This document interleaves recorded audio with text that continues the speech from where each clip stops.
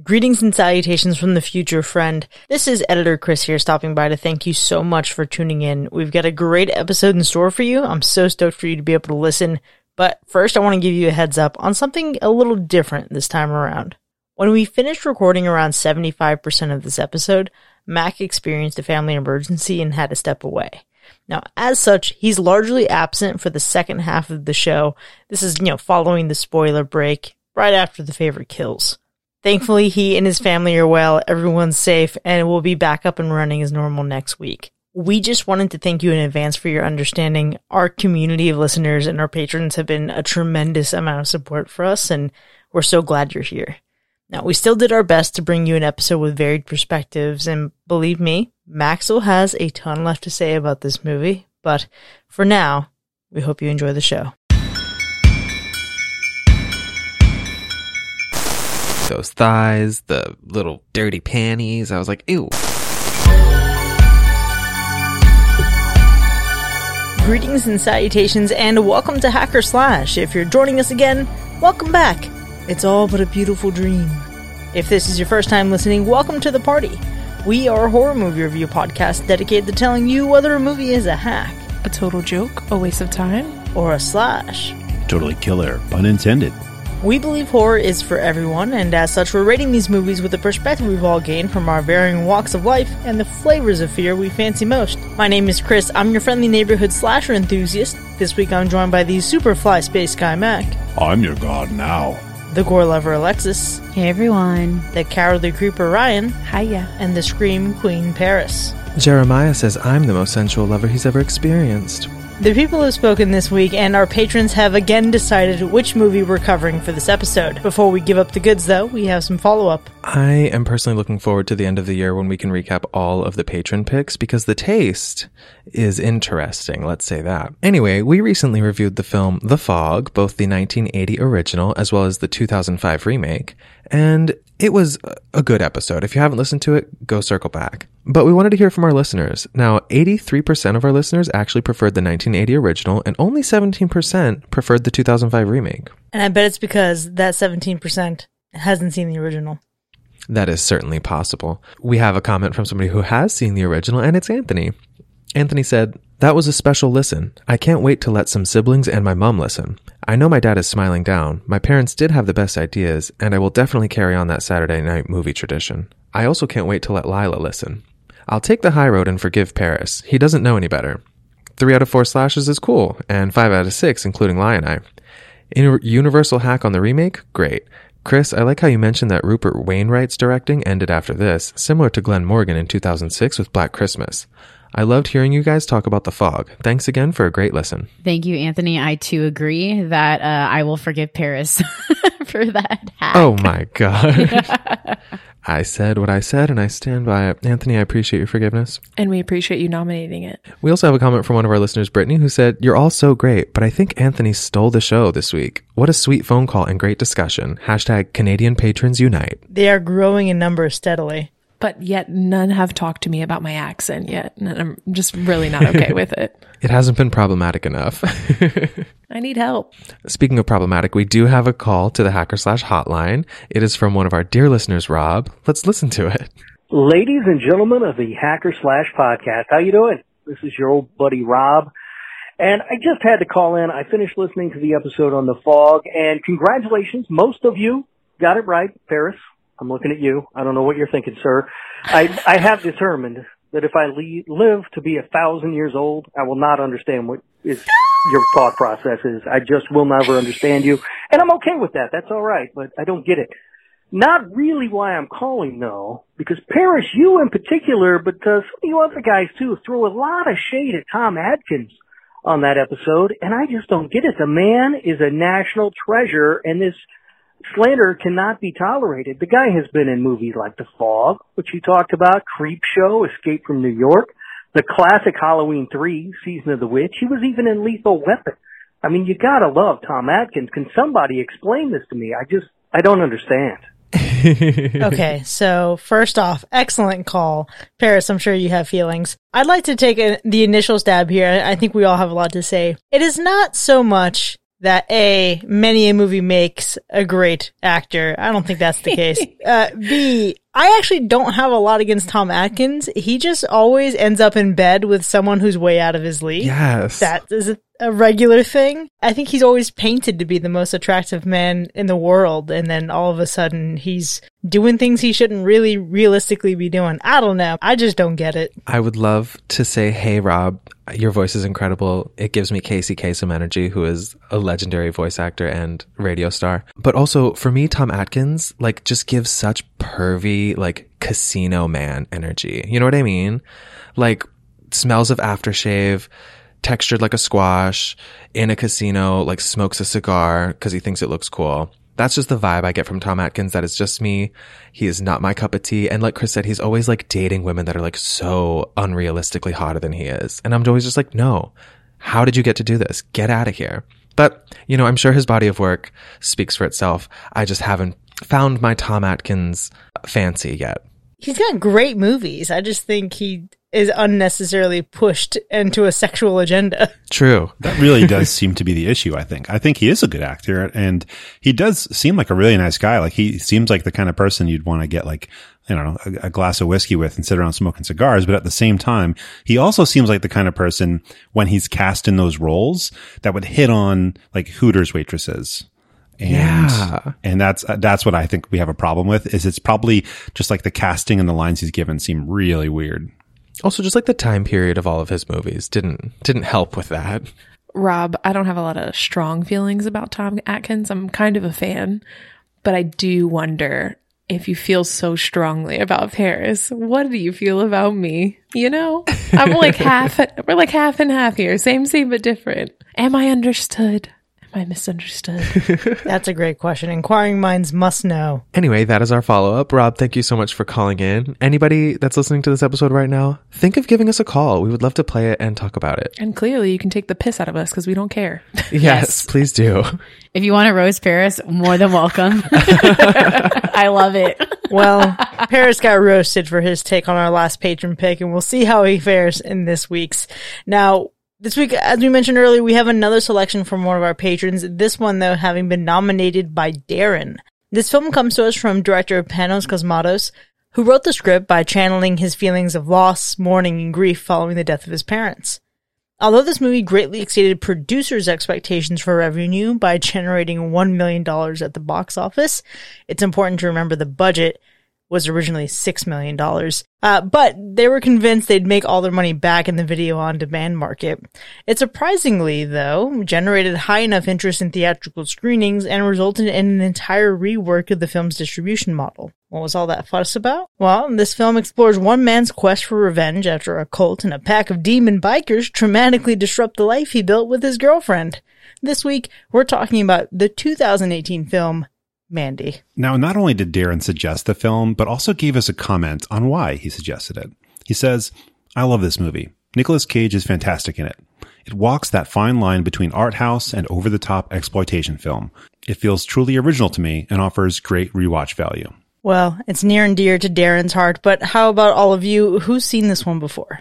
I had heard of Mandy, but for some reason I had this thought in my mind that it was like related to the Carrie movies. So I can 100% say I went in with no idea what was coming.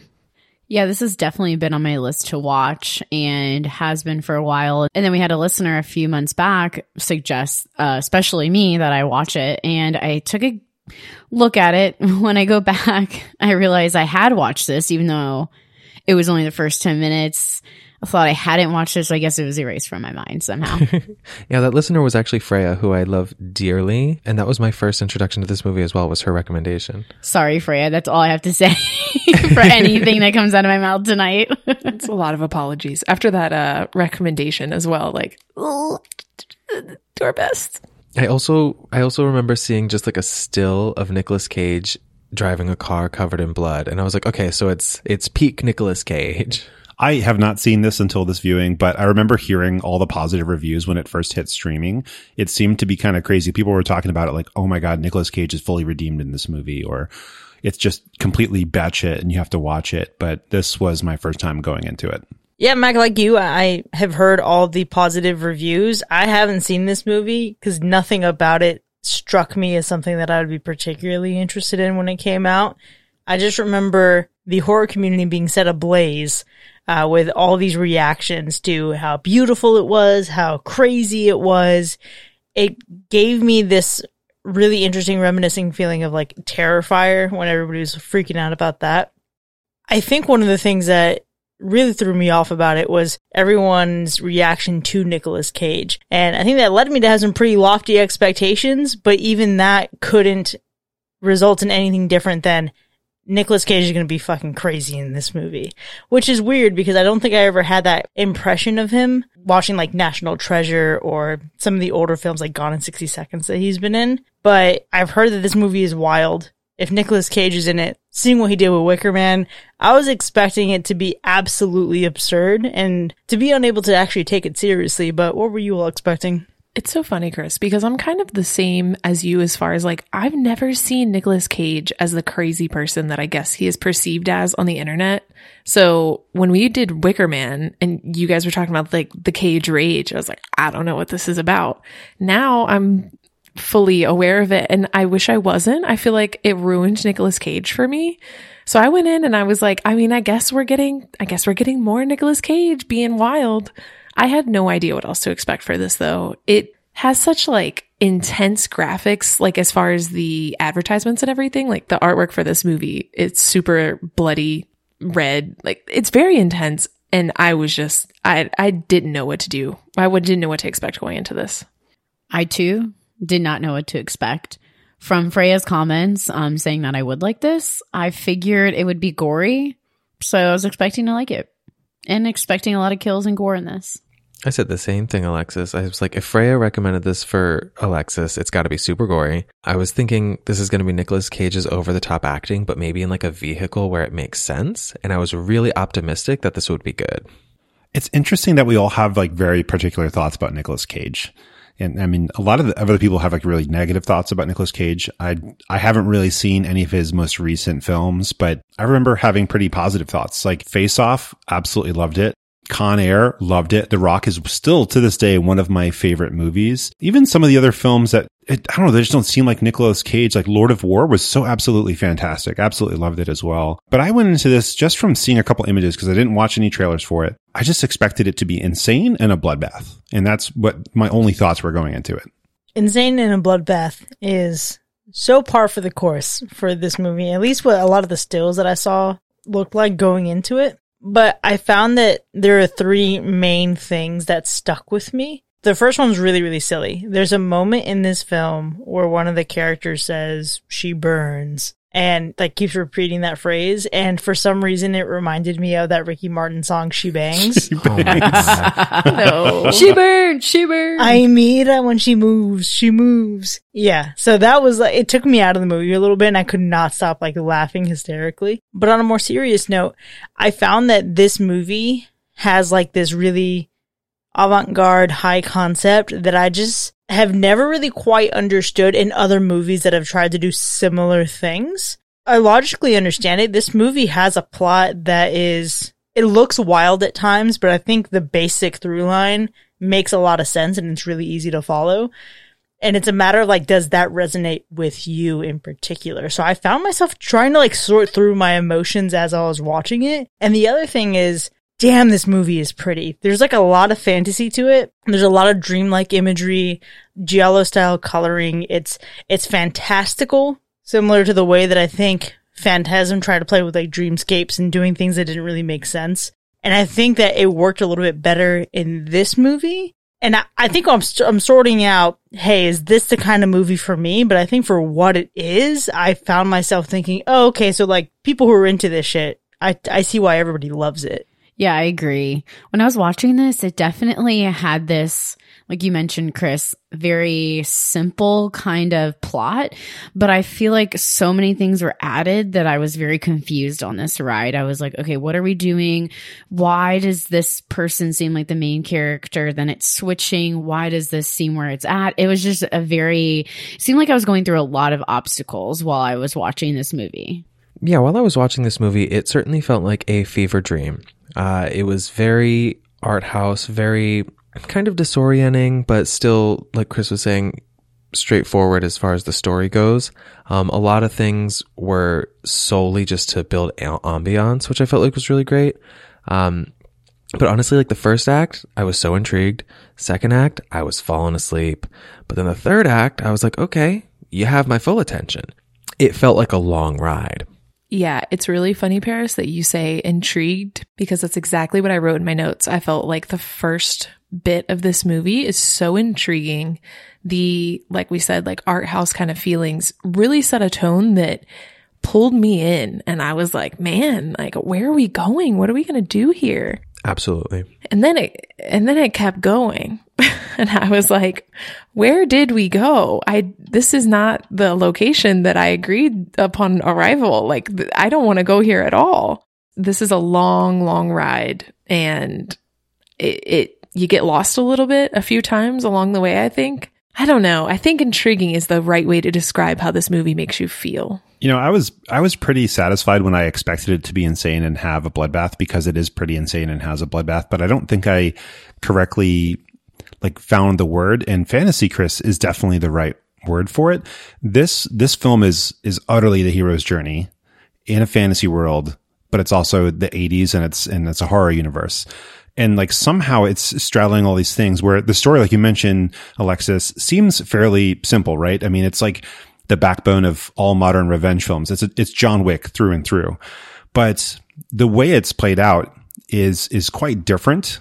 There's characters in here that upon initial viewing of them, I was very confused what kind of universe we were in. And as we get further into it and learn more, it sticks with you for some reason. I was really like, I was consumed by this, not like losing my mind Googling stuff, but for days, like I would just now and then think about the film, and it does have this ability to just stick with your brain a little bit until it's sorted through all the imagery that you just witnessed and all the themes that you just had to go through. So it's, the viewing experience was one thing, but I think the fact that it sticks with you for a couple of days is like a whole other thing, because your brain is sorting through pictures and video and some of the lines of the film and just trying to sort out really how you feel about it. Mac, I totally thought about you talking about the hero's journey while I was watching this movie. I'm so proud. It's like very like cut and dry hero's journey in this one. It's never been like a better example. But also to talk about like what you were saying where the movie sticks with you. I watched this last night, like right before bed, and I literally said like, oh, this is going to be a rough night's sleep. And I was tossing and turning all night long because I watched it with AirPods in. So like everything, that all the audio was going right into my brain and my subconscious. I might have been brainwashed by this movie last night. The subconscious is the perfect place for this movie to go. I don't know. I don't want that shit in my subconscious. That's just me. Yeah. I'd rather sleep. In terms of all those feelings, I think obviously there's a lot to sort out. One thing that I for sure felt was pure surprise by Nicolas Cage for the first hour of the movie. Up until that first hour, I remember even like, I think I was chatting with Ryan about this separately. This feels like a different Nicolas Cage. It really takes a hard turn about the hour mark in, where you start getting all the Nicolas Cage you missed out on, doubled down on. So it's a little bit of a disappointment. I can't say that I'm too disappointed because you would expect it to come, but the first hour was such a pleasant surprise that it really kind of threw off everything I was feeling.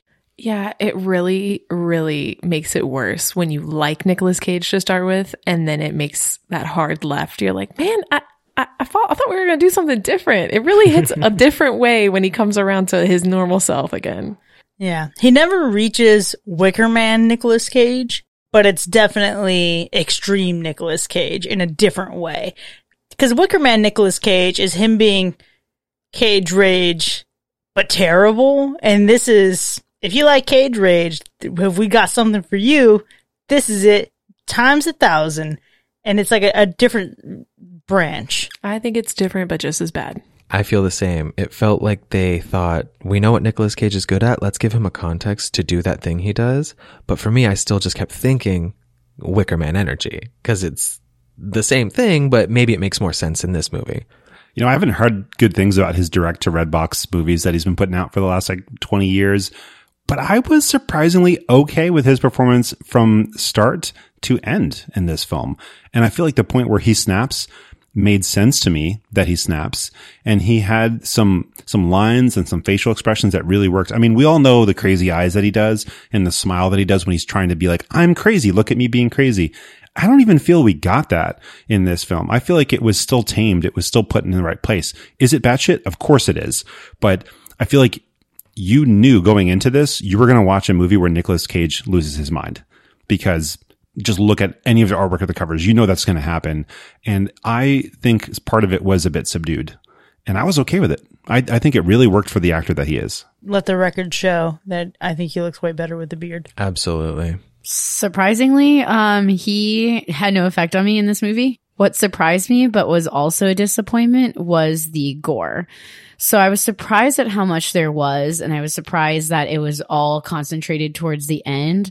And the amount surprised me, but I think because I had this certain context of how much there might be, I had more of an expectation. And I think just because it's thrown at the end, and to me, there's not really enough character development for me to believe that Nicolas Cage would be doing all this stuff in vengeance. It just wasn't believable. So I think there should have been more, to be honest. If he was in character and had felt the way I thought he should have felt, had he gone through this arc and this journey beforehand in this 2-hour movie, I thought I'd be getting way more gore for someone who loves someone as much as he did. I am very surprised, Alexis, that you're disappointed by the gore, but it makes sense when you explain, like, you had a really high bar. That's totally fair. The thing that surprised me, I think, the most about this movie was how beautiful it was. It was like candy for my little eyeballs. Like, so many of these things I would love freeze framed and just put, I don't know, as like an entire wallpaper in a room in my house. One huge disappointment, though, the movie's called Mandy, and I'm very disappointed with Mandy's overall story arc. I totally agree, Paris. I was watching this, and what happens and goes on in Mandy's role here in this movie was so not enough for her to have the movie named after her. And I understand Nicolas Cage has a strong connection, but Mandy, I needed more Mandy here. Like, give me something. Needed more Mandy. And let me tell you the other disappointment. And now this is kind of a rogue one, so bear with me. When I searched on Shudder for Mandy, I accidentally started watching the deleted scenes before I watched the movie. No. And they're set up really, funnily enough, like similar to this movie. That's like a title that goes on the screen and a little clip. And honestly, the beginning of the deleted scenes, I was like, wow, this is going to be an interesting movie. I'm in. But I will say, after having watched the movie, those deleted scenes were so appropriately deleted. They could not possibly fit into this movie any less. And I can't even figure out why they were shot. Damn, now I want to watch them. I know. I was so surprised the whole time. I'm like waiting for this moment. There's basically this moment that some guy comes up and talks trash to Nicolas Cage and says, I can't believe you're dating Mandy. What's she going to do with all the sucking she used to do? And it just fits nowhere. It just could not fit in this movie any less at all. You should all watch it. It's great. There's actually a few. It's only like 8 minutes on Shudder, and it's interesting. Besmirching Mandy's name in her own film. I know. And then Nicolas Cage just does this weird thing, though, and just starts laughing. So, you know. The thing I was not surprised by, though, it's not scary. It is fantastical, and it is gruesome and a bit grotesque. But I did not find this frightening more than just intriguing. I think it is deeply weird, but not scary. I beg to differ. I think it's frightening, nay, horrifying, what people will just fucking put in their mouth. There's a jar of gray shit and you're just going to openly taste that? That's disgusting. Yeah. After choking on someone's blood. Yeah. Okay, I don't actually think this movie is scary by any stretch of the imagination, but it is disgusting. And that is terrifying. So I kind of disagree. I was quite freaked out, but it was not at all by the parts that they wanted me to be afraid of. It was mostly by all the parts where Mandy stared into the camera with her odd light eyebrows and large forehead. She and dark, like no iris, just all dark pupil. She gave me the creepiest vibes. I was sitting in my house by myself, not ready, like not okay. I needed a person with me. Unfortunately, I was just me. Yeah, I wouldn't say this is the scariest thing I've ever watched, but it was definitely a little bit unsettling after watching it. Perfect word to use. Yeah, especially the demons. like trying to figure out what they were in this movie and what sort of like role they played was kind of confusing, but also very intriguing, but also terrifying to me all at the same time. And also didn't make sense at the same time. Yeah. It all doesn't, but we'll get there. I totally agree, Alexis. The demons were definitely a source of questions and, I don't know, like stress or anxiety or something for me. Like Mac was saying, like the movie sticks with you in a weird way where it's like you feel like you have to rinse it off. You need to like burn some sage and like get the energetic contamination off of you. So I wouldn't say that it was scary because it's not a scary movie, but it's a creepy, unsettling movie that lingers in a weird way that doesn't feel good. In a fun way. Like a bad feeling, but fun. Because it's like, oh, a movie made me feel bad. Yeah, sure. For as unique as that feeling is, it's so good at making you feel bad in a weird way. There is certainly nothing I've ever seen like this. I mean, sure, we have the richness and the vibrance of not only like Suspiria that we've seen on this show, but there are a ton of other movies that I believe Nicolas Cage also did a movie that was similar in terms of like its saturation and its richness of its like neon colors. There's that element. There is the cult element, which you would expect we've seen a lot of, but this still feels different. Like A Pact with Demon Bikers feels different. The psychedelic hallucinogens feel different, even though we've gotten some of that energy in Midsommar. This movie is such an interesting blend of so many other factors that it has given me an experience that hasn't been replicated in any other movie. I know where you're coming from, and I think factually you're right, but the feeling in my heart says this movie's not original, aside from the visuals. And I know that I haven't seen anything exactly like this, and I understand that's the whole point of originality, but it's just something about this movie just feels like stuff I've seen before. Yeah, it's like, I'm probably going to make a stupid analogy. No offense, Mac, very similar to some of yours, but it's like when you put pepper, salt, and garlic powder together, but somehow like McCormick or whatever the seasoning may be, they brand it a certain way to make it seem original, but it essentially is the same thing as all three ingredients that you currently still have in your cupboard right now. I think that's a great way to say it.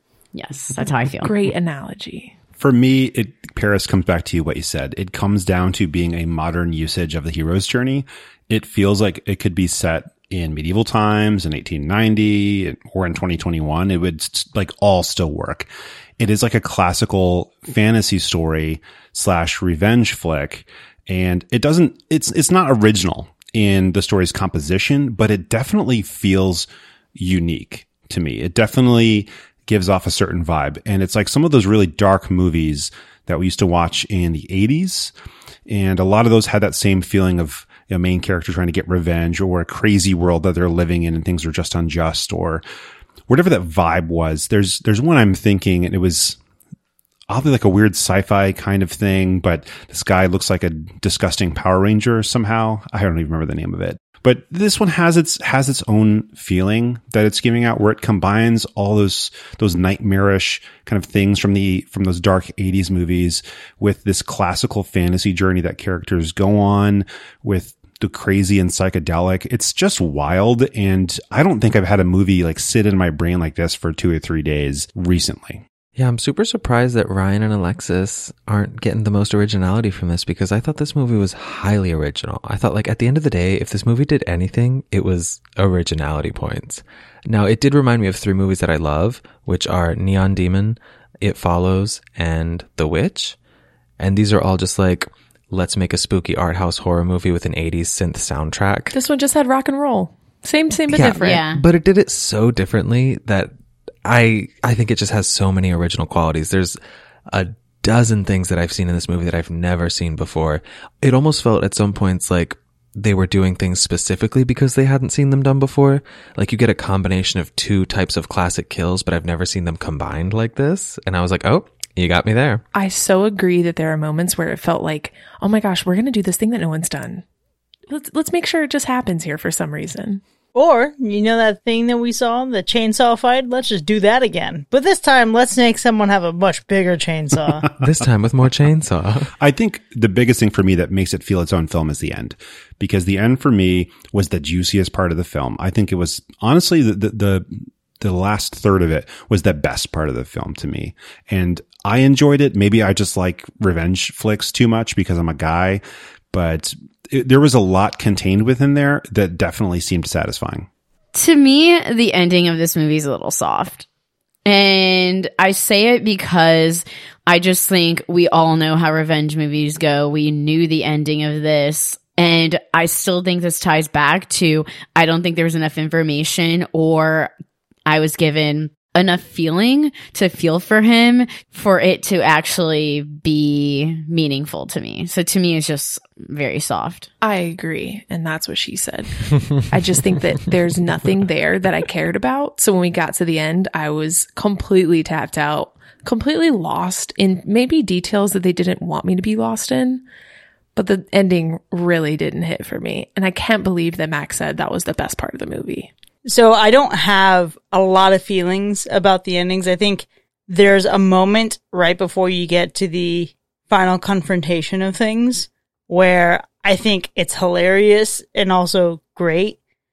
The ending is, it's fine. It's okay. I don't dislike it in theory. I like a little bit of the backstory, you know, looking back on like the relationships with Mandy, looking at how he's kind of like, looking at how he's basking in this feeling now. But I think what it left me with was this sensation of now what?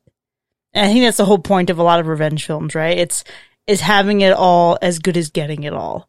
And it leaves some really weird lingering feelings. I would agree that it's one of the better parts of the movie, but I wouldn't say it's the best part of the movie. Yeah, I feel like, Mac, correct me if I'm wrong, but I feel like you're saying the third act is the best part of the movie and not necessarily the ending. Because for me, the ending was very underwhelming, specifically because of the Mandy of it all. There's kind of this, you know, tease that you're going to get more, and then you don't get it at all. And I was like, really? What the fuck? And I was very actually upset by that. Yeah, I mean, that whole last third of it, I think was the best part. The ending, though, I was also very satisfied with the ending because I think it met my expectations. See, I don't know how you couldn't have expected more from the Mandy storyline. Well, you know, you don't go into John Wick expecting to see the puppy for very long. Just saying. No, but I expect to see John Wick for very long. Yeah, the movie's called Dog. I know. They really should have renamed this movie to something else. They really should have. Nicolas Cage, Dante's Inferno. Cage. That's it. Cage Rage, done. It's interesting to look at it from that perspective. I think the way I received it felt very much like, you know, this fascination that we have with serial killers or cults in general, where we know so much more about the person who killed them than we do about the victim themselves. Yeah, sure, you could probably name Bundy's victims, but you for sure can't tell me every detail about their life, right? And I feel like that's what we have in this movie. We have the idea of someone. We have a surface level view without diving into the sordid past or the imperfections of, and I feel like it tracks with kind of the chaos that was going on in the early 80s, late 70s in the country, right? You have this rise of violence, and it didn't bother me. It didn't bother me, but it sounds like there are certainly some feelings here that need to be sorted out. So let's go ahead and start making our way to our ratings now. Before we actually score this movie, Alexis, how many people died? Very happy that we have a higher body count than we have in the previous weeks. And we have 13. Love that number. And what about the animal report? Yeah, we don't get anything crazy on screen, but the animal report is not clean for this week. Well, let's go ahead and get into the ratings then. Mandy from 2018, recommended to us and voted on by our patrons. Was it a hack or a slash? First of all, I apologize because I'm sure this movie is near and dear to a lot of people. And I'm sure that this is a place in horror that some people find enjoyable, which is why horror is for everyone. But it's not for me. I felt like these colors were a little too much. I felt it just was too like, I don't know. It was just like too much. Like it just gave me too much. And now I understand why I turned it off after 8 minutes. I was just confused on what movie I was watching. And the dialogue that was going on. And it just, I guess maybe I was just put in the middle of a scene that I wasn't necessarily comfortable with and was confused about. The whole movie is confusing. I'm not sure the intentions of this entire movie or why things go the way they're supposed to. And maybe that's because I wasn't invested from the beginning. But, you know, I do appreciate some of the acting. I do appreciate where this movie was going. It just wasn't a movie that I enjoyed. And there is a lot more to unpack in the second half, but definitely giving this a hack. Unfortunately, I appreciate all the people who would give this a slash. I see where they're coming from, just not for me. You know, I would like to note it's not super common that Alexis is like I could see why someone else would like this, but I just can't get down kind of thing. That's not usually where you're at. This movie is a lot to take in, and you're not wrong about a lot of things. I think the basics of the storyline, it's a revenge plot, right? That's really simple. But as the cake adds more and more layers, things start to wobble and it gets a little questionable and it gets confusing. And it's like, I think it gets confusing in ways that they don't actually even matter. So at the end of this movie, I found myself with a lot of questions that I know don't matter, but I still can't get past the fact that none of my questions were answered at all. I think what happens in this movie is based on like really real feelings, and it's a reaction that could be very realistic. It's, you know, kind of a different perspective from what we often see in movies. And then it does a lot of things. This to me feels like a movie that was like released for Netflix. And it's odd to me that it's only from 2018. It feels a bit older, but watching it is beautiful and it's intense. Like the beginning of this movie is overwhelming, almost to the point where I was like, my eyes kind of hurt a bit from watching this, but in a good way, if that could ever be a thing. I don't know. This movie is like a bad trip for me. It's a hack.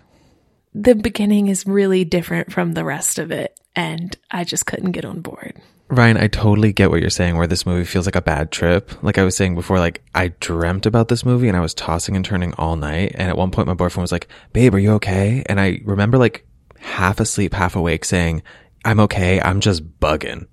Because that's the vibe this movie left me with. I was bugging. Ultimately, it feels like a fever dream. It has super slow pacing that's almost painful at times. Like there were parts where I was dozing off while a cult leader was whispering things into my ear. So that probably didn't help me. But it was setting like really compelling ambiance. Like the things I like about this movie, I like so much. There's so much to look at visually. And I think technically this movie is done extremely well. So many shots are like deeply underexposed, but then kind of kept that way and then color graded so that it works in a way that I've honestly can't think of anything that compares to it. And as I finish the movie, and even right now, I'm still kind of torn about how I feel about it. It's like an art house action revenge horror movie, and it's very action movie in that you get like straight white guy doing straight white guy kills and then like smokes a cigarette or like says like a cheesy line after a kill. And I was like, no, don't do that, because this movie can be fantastic. Also, I'm about to make the most heterosexual reference I've ever made, and it's that this movie feels like the Meatloaf album cover to Bat Out of Hell come to life in a movie. If you Google it, you'll be like, oh yeah, that's literally this movie. And also there's parts where it kind of gets like campy at times, but I feel like if you're somebody that loves like an 80s metal aesthetic as an overall vibe, watch this movie. You're gonna absolutely love it. For me though, the thing that was the deciding factor in if this is a hack or a slash is how this movie handled the female characters. There's only 3 of them. Each one has a really unique opportunity to be like a bad bitch like every other character in the movie. And each opportunity is completely squandered. The women in this movie are totally useless. We'll talk more about it in the character section, but there was so much potential with the Mandy character to do so much more and make this a total slash for me, but they completely avoided it so that Nicolas Cage could just like get his rocks off. And for that, this movie is a hack. Now, I'm very happy that I saw this movie because I feel like it's going to be like a stylistic reference point for decades to come. But ultimately, they could have done a lot better to appeal to me specifically. So if you like any of the things we've talked about, totally watch this. It is worth watching. But for me, it's a hack. You know, Paris, it's interesting when you and I share a lot of thoughts.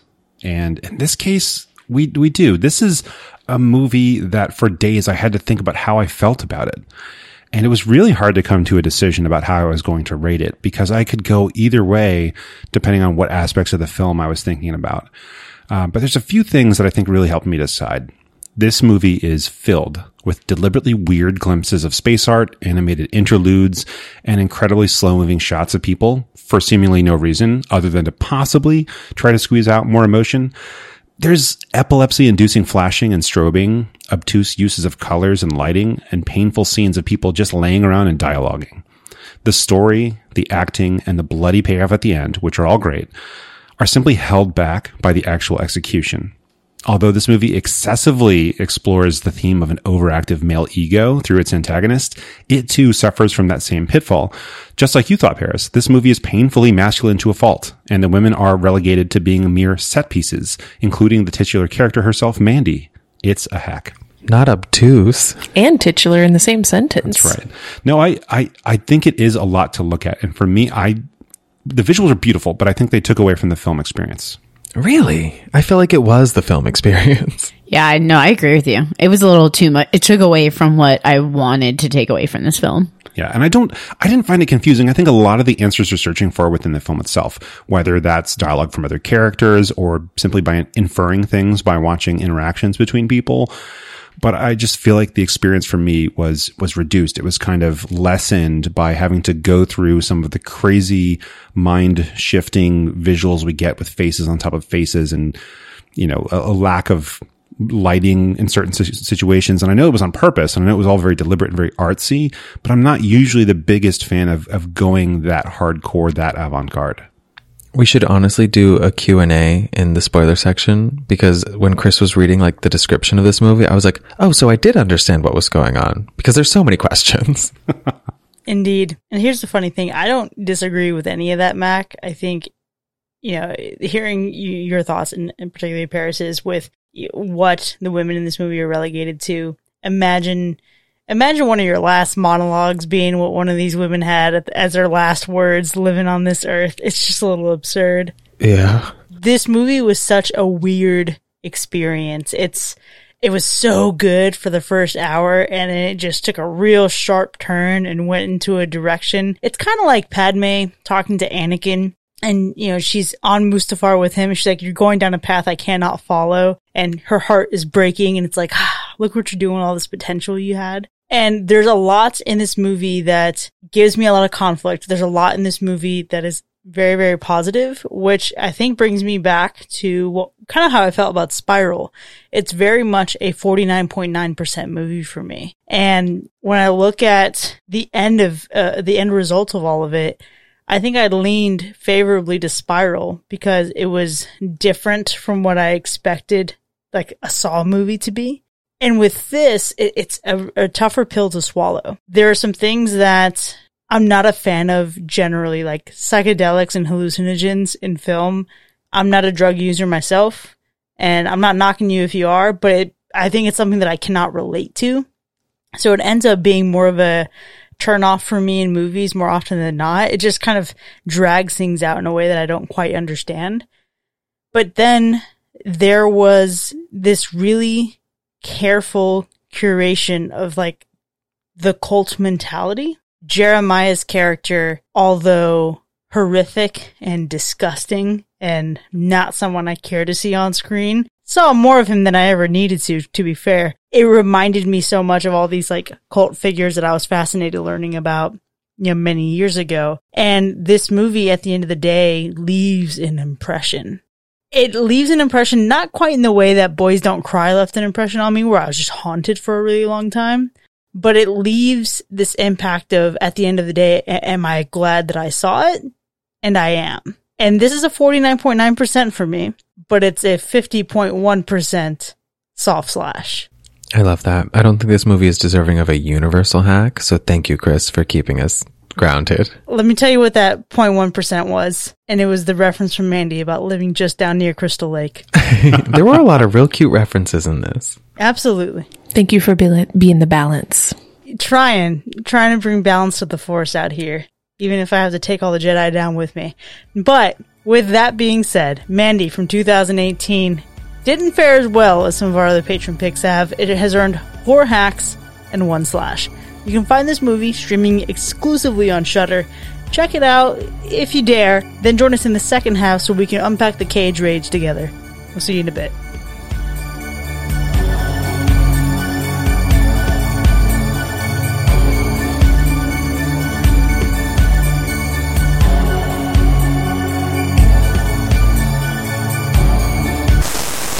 Are you tired of reading Latin from old tattered books because you failed AP Latin? Are you sick of sacrificing goats for their blood or repeating names over and over? Introducing Jeremiah's Wet Whistle. Featuring innovative soft blow technology, Jeremiah's Wet Whistle will summon leather-clad demons in seconds flat. Simply press your lips against Jeremiah's Wet Whistle, blow, and in no time flat, demons will be at your beck and call. These demons do it all, from abducting a stranger to dropping your kids off at the pool. And if you act fast, our god Jeremiah will visit you personally and blow your wet whistle for free. Jeremiah's Wet Whistle. All of your demons are just a blow away. This ad has been paid for by the Children of the New Dawn.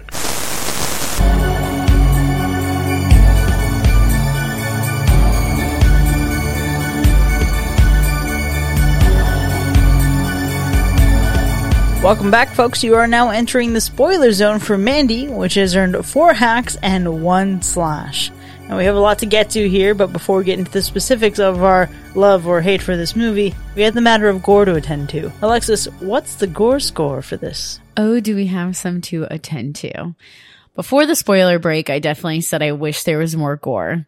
That doesn't mean that there is a lack of gore by any means in this movie. It's just fairly concentrated, like Kool-Aid can be. But yes, we have a high gore score this week, which I'm very happy about. Feels good. Feels good in a sense. Like I said, I wish there was more, and I just feel like it was all towards the end. And it wasn't dispersed in the beginning. You get that bug scene, which I don't know about y'all. Biggest bug I've ever seen. Yeah. Like, I didn't know if it was just me watching this movie, but that mosquito or whatever the hell they injected her with looked about the size of my hand. Looked like a tarantula hawk, to be honest. Its stinger was like a needle. That was a wasp. Tarantula hawk is a wasp. Oh, okay. Let me look that up. That's a real thing? Yeah, it's a massive wasp, like gigantic. I mean, it fights and kills and eats tarantulas, so. Yeah, because at this point, that's when I was like, what reality am I in? That they're just stabbing this chick in the neck with this huge bug. Oh, there's shit like that in Australia. That's huge. But it was thicker than that. Was it soaking in a vat of acid as well? Was that literally like an LSD jar that they had the hawk in? These are all questions that I think none of us have answers to. just to be clear, this is the beginning of unanswered questions with Hacker Slash. So obviously this movie is very iconic for its bloody scenes, including the last scene, which I am a fan of when Nicolas Cage is in the car and he's completely covered in blood. Comes from one of my favorite deaths. Well, I guess it's a multitude of deaths at this point from the blood, but Scratch is probably my favorite death in this movie. It's really cool. You know, he's caught on fire and then, you know, decapitated. And then I just think it's cool that his head is rolling and then very Nicolas Cage-esque is doing something funny, but you're not sure if it should be funny. It's just awkward. And, you know, he lights a cigarette with the guy's head. Can I say that I honestly, like, when I saw this going down and I saw him eyeballing the cigarette, I was like, oh, he should totally light that on the flaming body of this guy. And then when he did it, I was like, no way.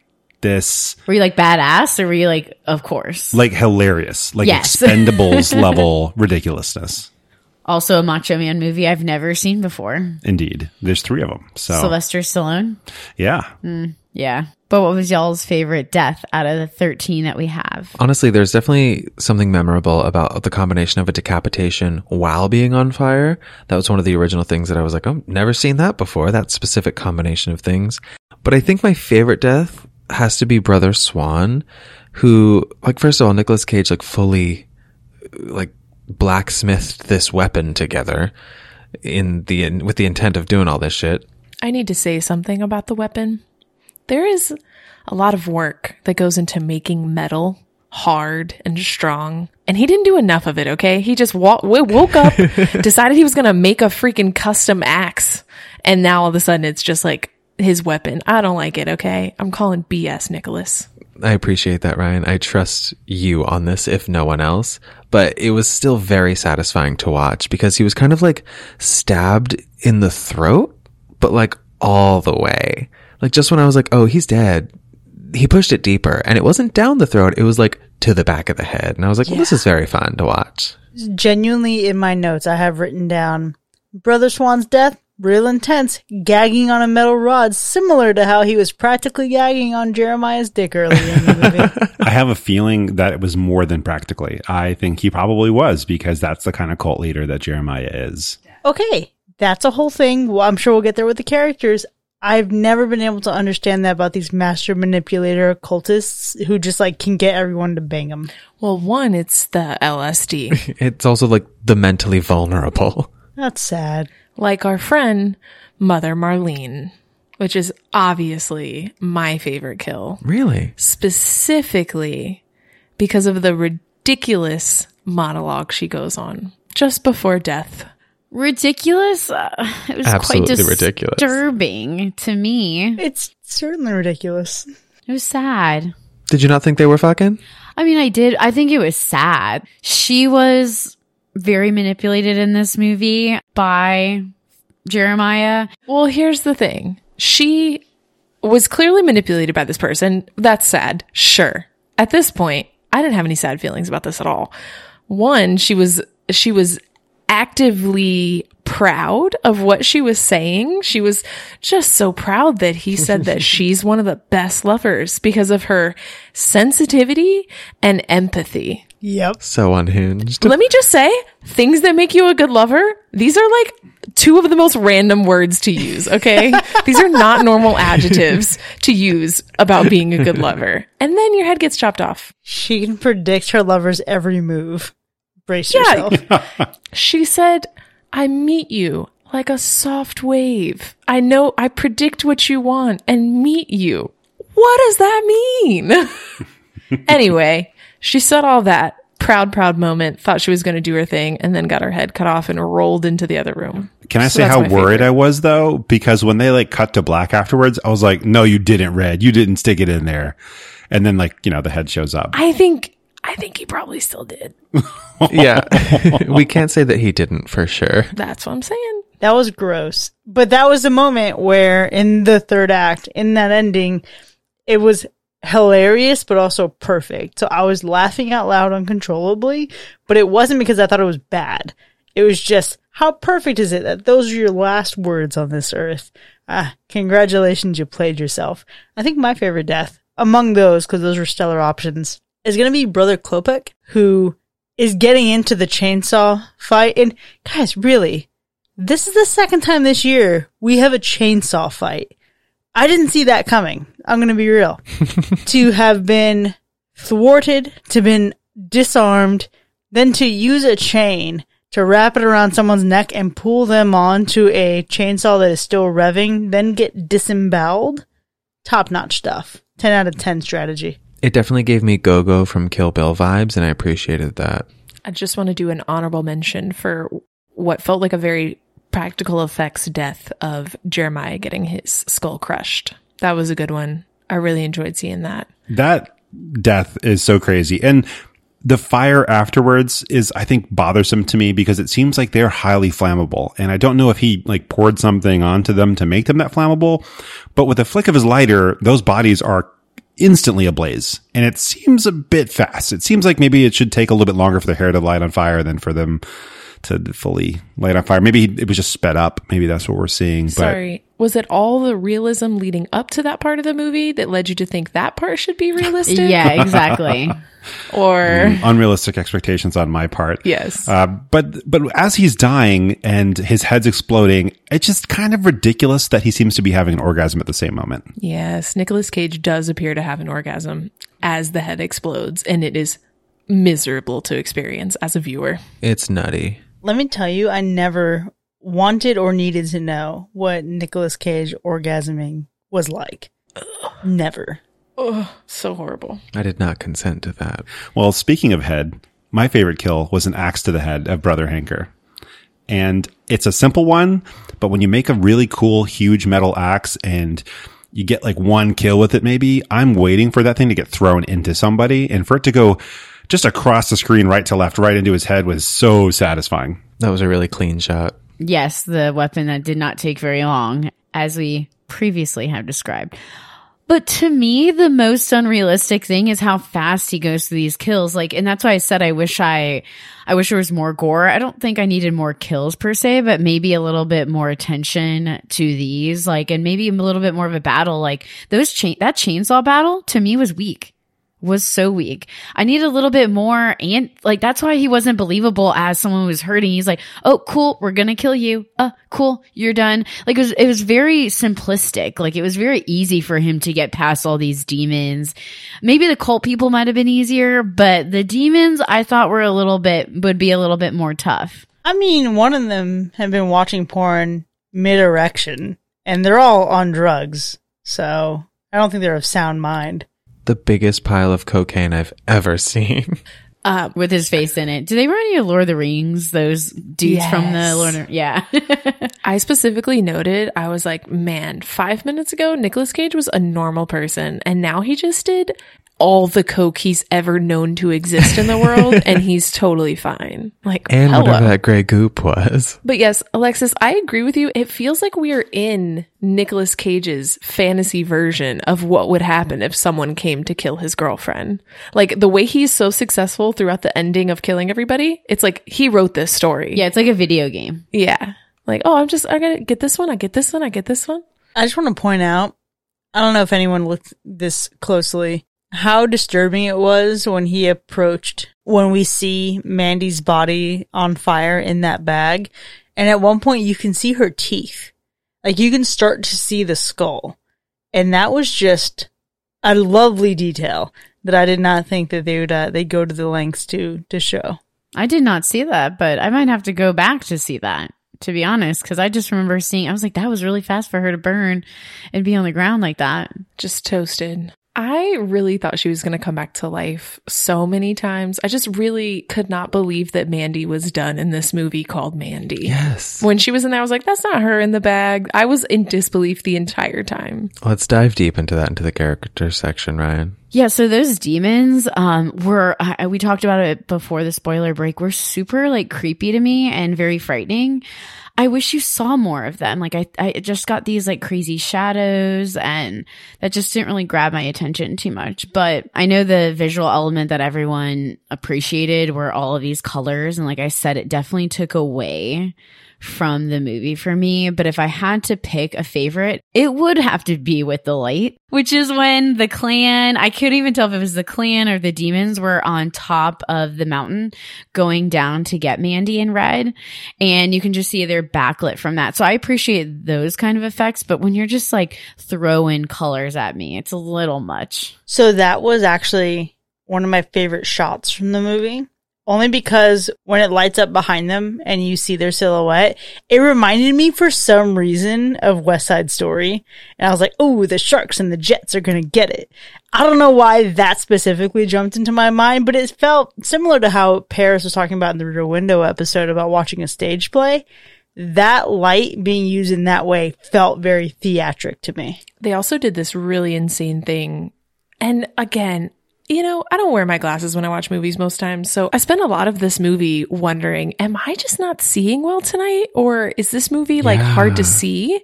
And in that scene, it took a couple of like refocuses to see all the people. Like you knew what he was looking at, you knew they were going to be there, but you notice like one character and then another character in between another tree and then another character in between. And you're like, oh my gosh, it just keeps growing and growing, and it builds this fear in you. Oh, so good. There's another moment within that where you have Brother Lewis, who is, I guess, affectionately referred to as the Porker. One of the biker demons just like grabs his head and he pulls him away from the glass with all this smoke billowing in front of him. It just pulled back into the abyss. So fucking beautiful. And I think not only considering the lighting and the color and the richness and the vibrancy there, but the lens selection in this movie is top notch. Even when you get to there's a point where Nicolas Cage, armed to the teeth with his like battle axe and his Reaper crossbow, he's driving down this wooded road, and there's a wide angle lens that's showing you what the front of his car looks like from within the car. And you just see like the subtle warping of the curvature of like the tree line wrapped around. and it's just red on the road. It's so beautiful. Yeah, the use of like colors going through the woods in several different scenes was so cool. I have a couple of things for visual elements. I have one giant one, which is the whole entire first bit before Nicolas Cage goes, I guess technically before Mandy gets killed, but there's some good stuff there. But the whole like romantic, and attractive, enticing part of the beginning was really, really interesting to look at. And I both like physically didn't like looking at it, but also loved how it made me feel. It made me really stressed out for what was coming next.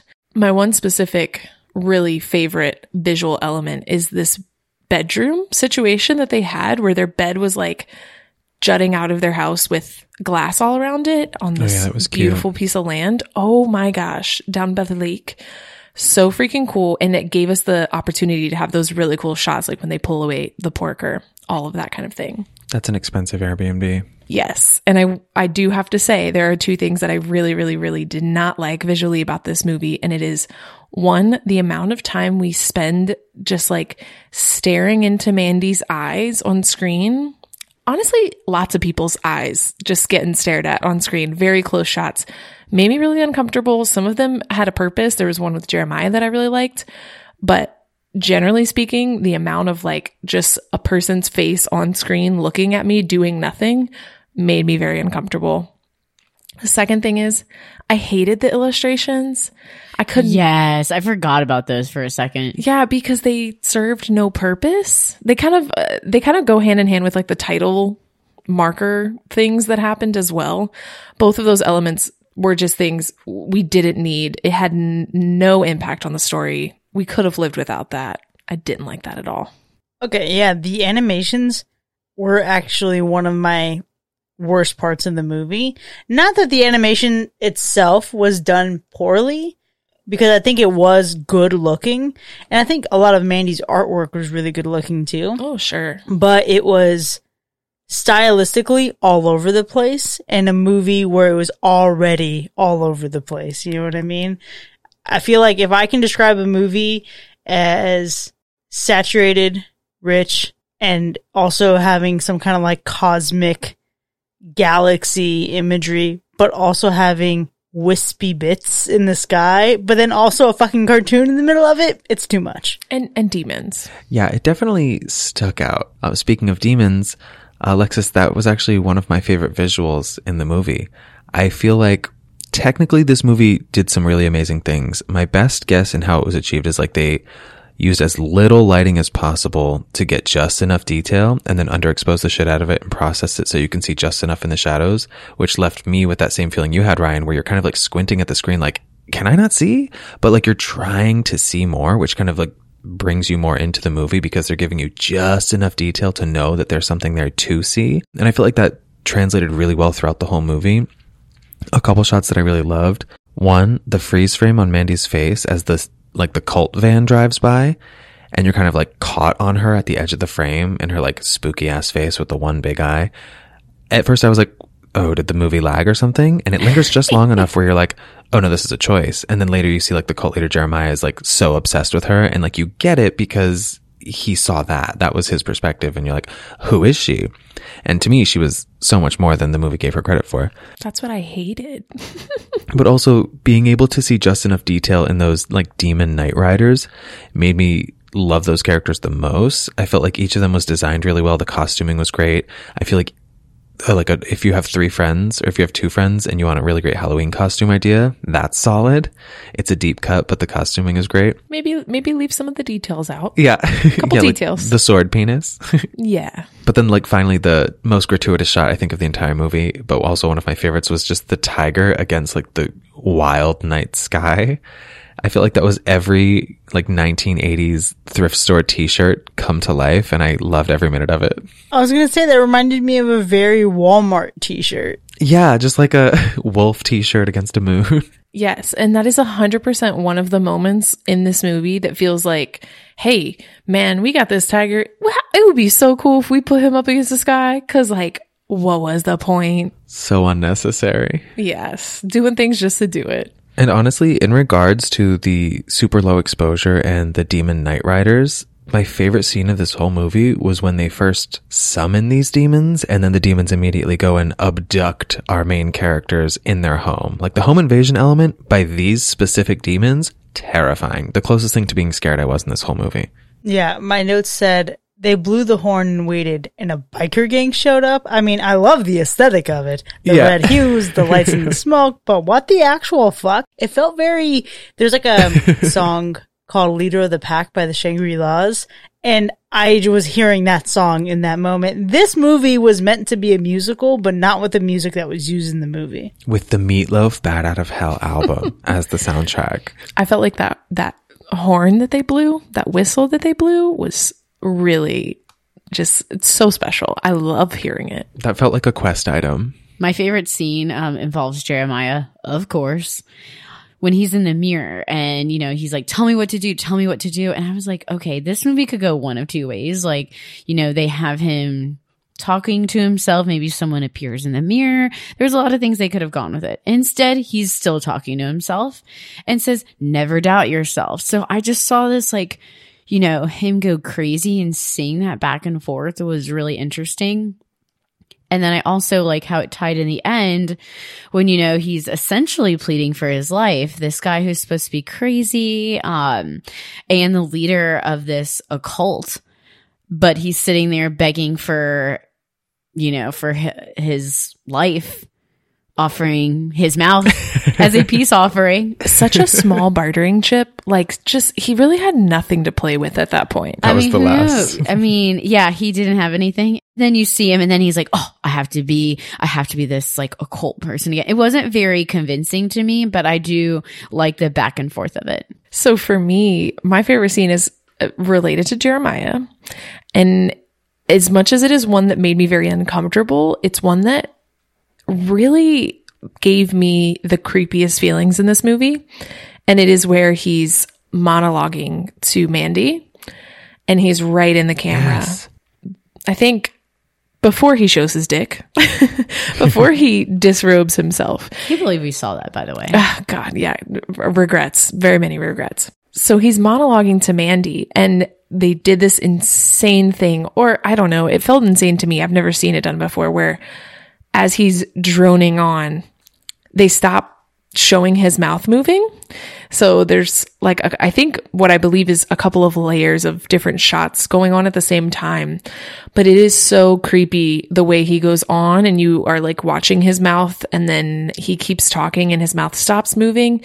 And then his mouth movement comes back. And then you're like, wait a minute, did it stop moving or was I imagining it that it stopped moving? And it's that thing again where you can't tell if it's that you're not seeing something properly or if it's actually what's happening. And it just creeped me out so much. This is the peak moment where I was like, I need another person here watching this with me.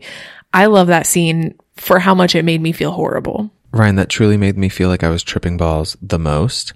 And Chris, correct me if I'm wrong, but I feel like they were splicing Mandy's face over Jeremiah's face, but blending it so well and so eerily that you're left kind of being like, what the fuck is happening? I'm being hypnotized. I'd be shocked if they didn't. I just thought they already looked too similar. Yeah. I felt like they looked related. Yeah. But they also just both looked bland.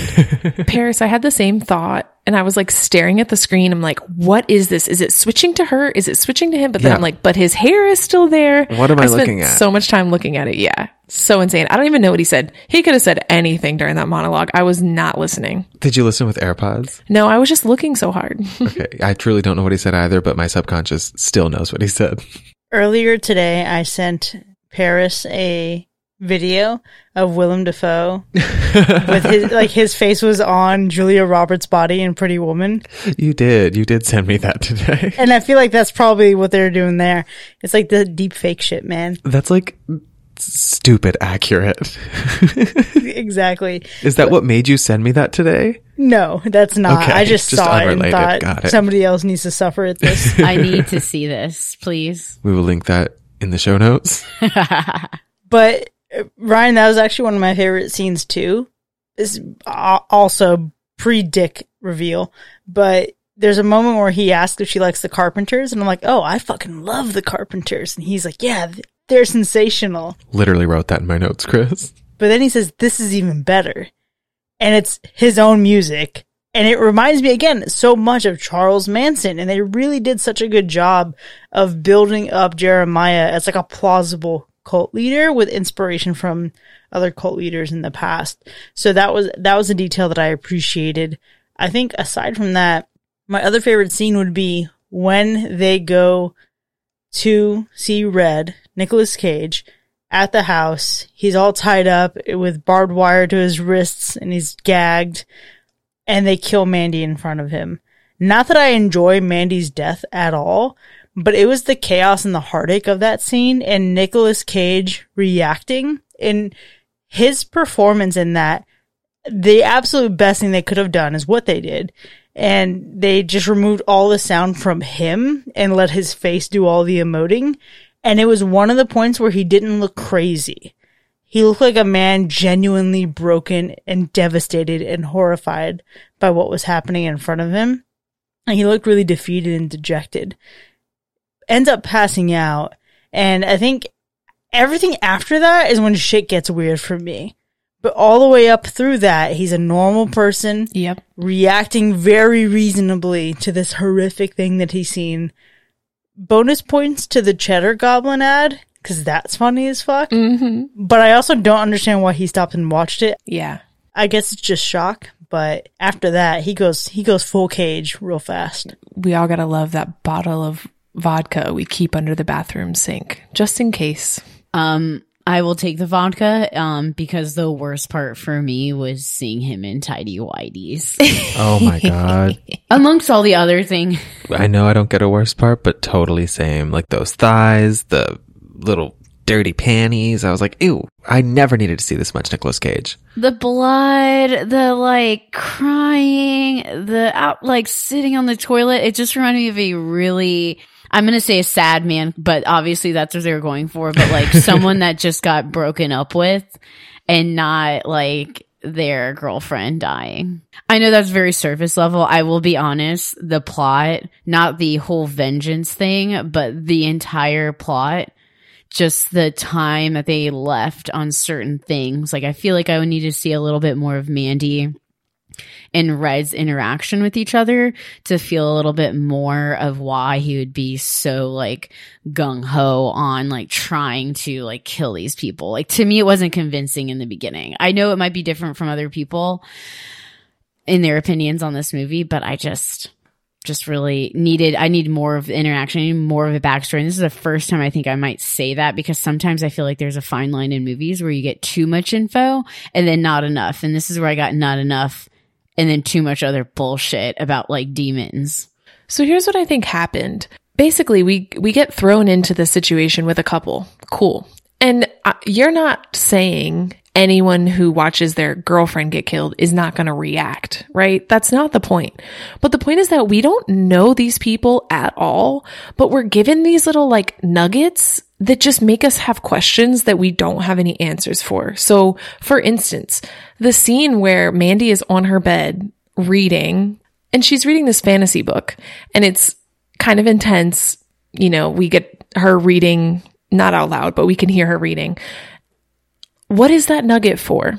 We didn't have any other, we get the one little thing that she says about like her favorite planet, but there are these things that don't give her value in their relationship value, but they're just like creepy. And her just being in the lake with her face half out of the water, staring into the camera, staring at presumably Nicolas Cage. These are things that didn't give their relationship specific meaning and value to us. We just know that these are two people that are together. And then we just start knowing random things about her. Like, I don't know. It's a puzzle piece that to me they don't fit. They just threw stuff in a lot of spots.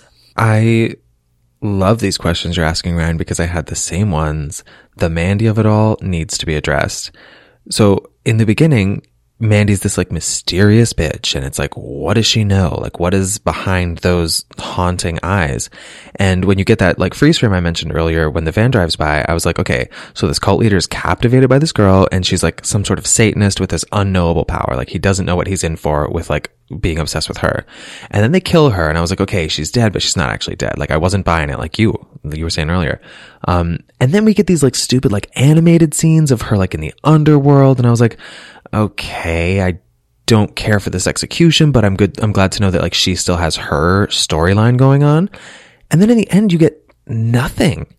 And what I needed from this movie is for like Mandy's little side quest in the underworld to have amounted to something, or in my best case scenario, her storyline have been like the main quest.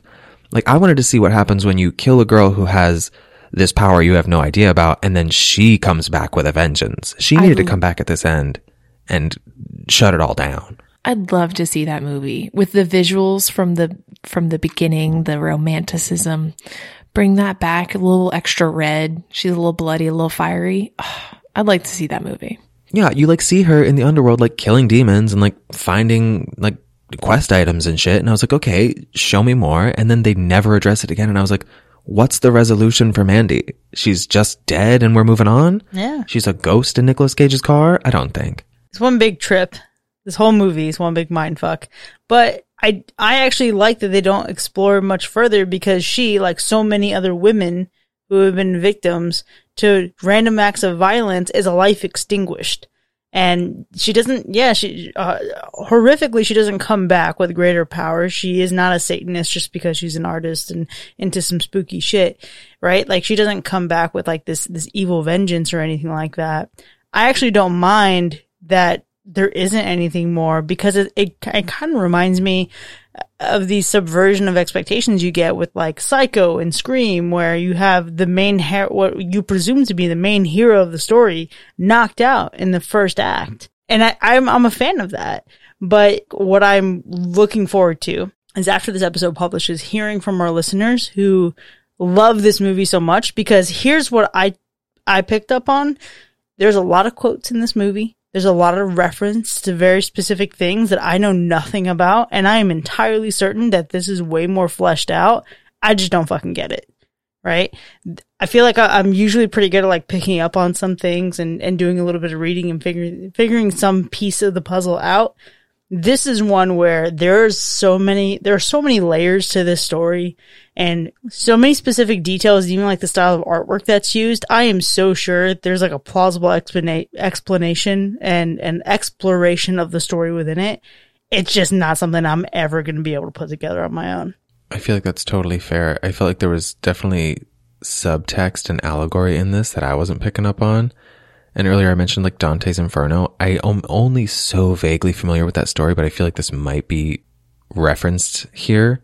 But yeah, I would also, Chris, love to hear from the listeners and the people that love this movie and pick up on all those things. Like, tell us about it, because I certainly miss stuff myself. Yeah, I'm on the same page there. I think one thing I still feel weird about in this movie is the use of satanic panic adjacent things, but then also the Satanism is real and also not real in the movie. It's also a cult thing.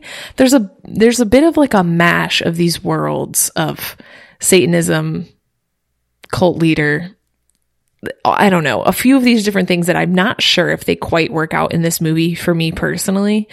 Again, it left me with a lot of questions about like people's motivations, why they're doing things, why they aren't doing things, time period, etc. And then, of course, what's reality? Nothing, because we're all doing LSD when we watch this movie. But yeah, I just have some questions there about that kind of stuff. Yeah, I think that's the greater point of some parts of this, right? Because this is during the time of Satanic Panic. This guy proclaims that he is a god. He's clearly not actually Christian, but he's appropriating Christianity or Christian symbols and a Christian concept of God. And he's kind of making a mockery of the whole thing. And so it's not really like you have Satanism, you have Christianity, and then you have whatever the fuck this guy is doing who's making it all look bad, right? And I think it's just like a bigger story of toxic masculinity and the male ego. Like that's really that's really the villain here. And now you said it. That's right. And that can take us into my personal best part of the movie, which is the entire first half before Mandy died, and I want to see Mandy not die. That's it. That's all I got. I need more Mandy. I need more women in this movie to make good decisions, be strong people. That's where I'm at with it. But everything up until her death was a great movie that I'd love to see more of. I want to see the story where Sister Lucy is having to stand trial for the heinous acts of all these people, since she was the only one who got away with anything. Wait, yes. Why couldn't she have been evil and in on it and put up her own fight? Like, she didn't have any agency. She was just like, oh, I'm a helpless victim here, and I guess I'm free now. I saw her as someone who wasn't buying into the long con. Sure. Like, so when Jeremiah hands her the gun, I think she sees that as a moment of like, I'm just gonna fucking be done with this, right? Like, give me that sweet, sweet release. Yeah, I saw her as the most hopeless and not wanting to be a participant kind of person. Exactly. Yeah. Exactly. So I feel like if there ever is a sequel to this movie, she'd have a really interesting story. And hopefully takes some sort of action. Maybe this is like the really weird prequel that is, if you squint your eyes just right, you can imagine it's the prequel to The Lodge. Interesting take. Trying to think of a best part. And Ryan, I could not agree with you. The beginning has way too many colors that are just super distracting. I mean, I still appreciate the gore. I appreciate the kills that they had in this movie. So I think if I had to say a best part, it would definitely be that. I thought they were unique. They were just not loaded with emotions like I hoped they would be, but I still do appreciate what they did. The best part for me is just the visuals from top to bottom in this movie. The gore was really well executed. The digital and practical effects are all stunning. This movie is just a visual marvel. That's the one thing I feel like it did flawlessly for me. It created such a specific style, and it didn't deviate from that, except when it did the animation, actually. But generally, the visuals and the style were great in this. For the next 10 years of this podcast, you're going to hear me be like, oh, this movie kind of has Mandy vibes. And that's what I'm talking about when I say that. Fantastic. I know I've said some good things, and I've said some less than stellar things. And I think I alluded to one of the worst parts earlier, but I'm going to give you a backup worst part of this movie, and it's seeing Jeremiah's dick. It wasn't necessary. It wasn't even nice. So bad. It was just there. It was sad. Now, that is not the only reason, but it is chief among the reasons why I don't think I'll be watching this movie again. I think it has great rewatch value, like Darren said. I think there's a lot that you could, revisit this movie time and time again and pick up more and think about things differently. But because it's just not my cup of tea, I'm good with a one and done experience. And I'm open to hearing more about it, reading more about it, but not sitting through and just experiencing it again. I totally agree. I'd watch the first half again, but not the rest. I agree with someone who has not seen this before. They should watch it. I feel like there is some sort of opportunity that they could have, maybe that I don't appreciate in films, but obviously other people do, and I appreciate that. So with that said, I will not watch it again, but I implore other people to do so. Strangely enough, I hacked this movie, but I think I will watch it again. I definitely need some time to recover psychologically and emotionally, probably a couple of years.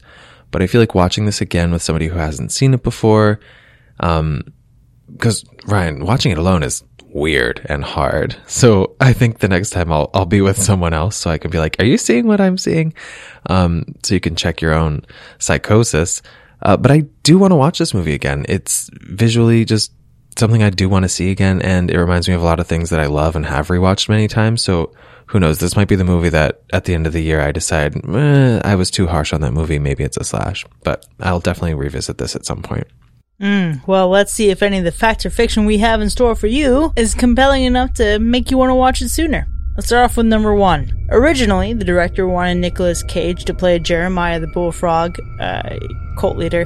Cage was so interested in playing Red that negotiations ended up being stalled for a year. I believe he would do something like that, so this is fact.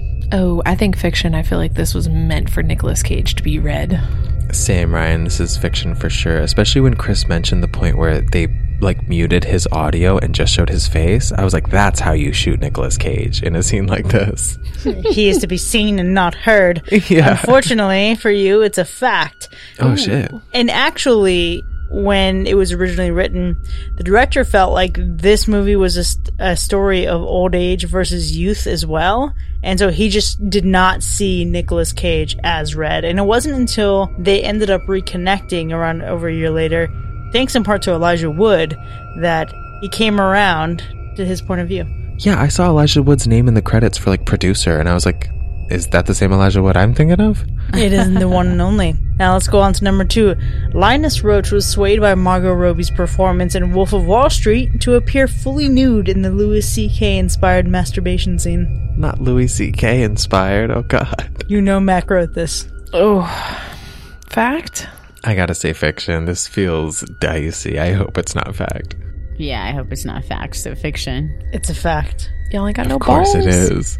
Mm-hmm. This movie is a penis. But let's move on to brighter things ahead. Number 3. Nicolas Cage's ragey performances were absolutely insane, but if you can believe it, he actually had a screaming coach. Fact, he feels that dramatic. Fiction. Yeah, fiction. Nicolas Cage is a screaming coach. It's a fact. His coach was David Sellers. Moving on to number 4. The song Jeremiah plays during his atrocious attempt at winning over Mandy was IRL, released on Bandcamp, and blew up. Ooh. Feels campy. Definite fact. Feels like a fact. Yep. Yeah, I'll say fact because they talked about this in the opening credits, and I was like, okay, well, this song better be good. And it wasn't that bad. Yeah, it actually became, as it is a fact, a huge Bandcamp hit, and it also contains a 17-minute Jeremiah exclusive about his life and thoughts about God and life and stuff. Of course it does. Bless his heart. 17 minutes. You can't miss a second of it. Are there people that love this movie in a cult now? Probably. I think it's debatable. But wrapping up here with number 5, Red mentions his favorite planet is Galactus, the Marvel Comics character famous for eating planets and sending the Silver Surfer out to find new planet-sized meals. And Red's actor Nick Cage is, oddly enough, named after a Marvel character. I don't know. Fact. I'll say maybe not the Nicholas part, but Cage, possibly a Marvel character, so fact. I feel like Mac is trying to trick us here. I know, surprisingly, a lot about Marvel. And there's a Luke Cage, and there's a Nick Fury, but I don't think there's a Nick Cage, so I'm going to say fiction. Well, Mac's intentions were a little more devious. It is a fact. Cage is a huge nerd and chose the name Cage after Luke Cage, aka Power Man. His birth name was Nicholas Kim Coppola. Francis Ford Coppola is his uncle. That sounds about right. Definitely no one was named Nicolas Cage in life. No mom had a baby and was like, this will be the Cage Rage. Well, that's been Fact or Fiction, folks, brought to you and curated by Mac. But Mandy from 2018 has earned 4 hacks and 1 slashes. I'm so sorry to you, Darren. I thought it might have gone better for you. We have talked about a lot here, and there's a lot more to say on this movie. We want to know what you think. So keep in mind you can reach out to us a number of ways, starting with our website, hackerslash.com. Or on our social media accounts on Facebook, Instagram, and Twitter. And if you have a bedroom with a cool glass enclosure like this one, you can reach out to our Hackerslash hotline to tell us about it. You can leave us a voicemail at 757-606-0128 or visit hackerslash.com/contact to send us an audio message. Or if you also would go on a homicidal rampage if someone murdered your girlfriend, you can reach out to us at feedback@hackerslash.com. Or maybe counseling. Also, if you've enjoyed listening to this episode, consider becoming one of our patrons. Like Darren, who recommended this movie and then the patrons voted for it. You're really missing out on a lot of great action on the Patreon page. You can visit patreon.com/hackerslash to earn cool perks for as low as $1 a month. We'll see you next time, folks. And remember, it's better to burn bright than fade. Bye.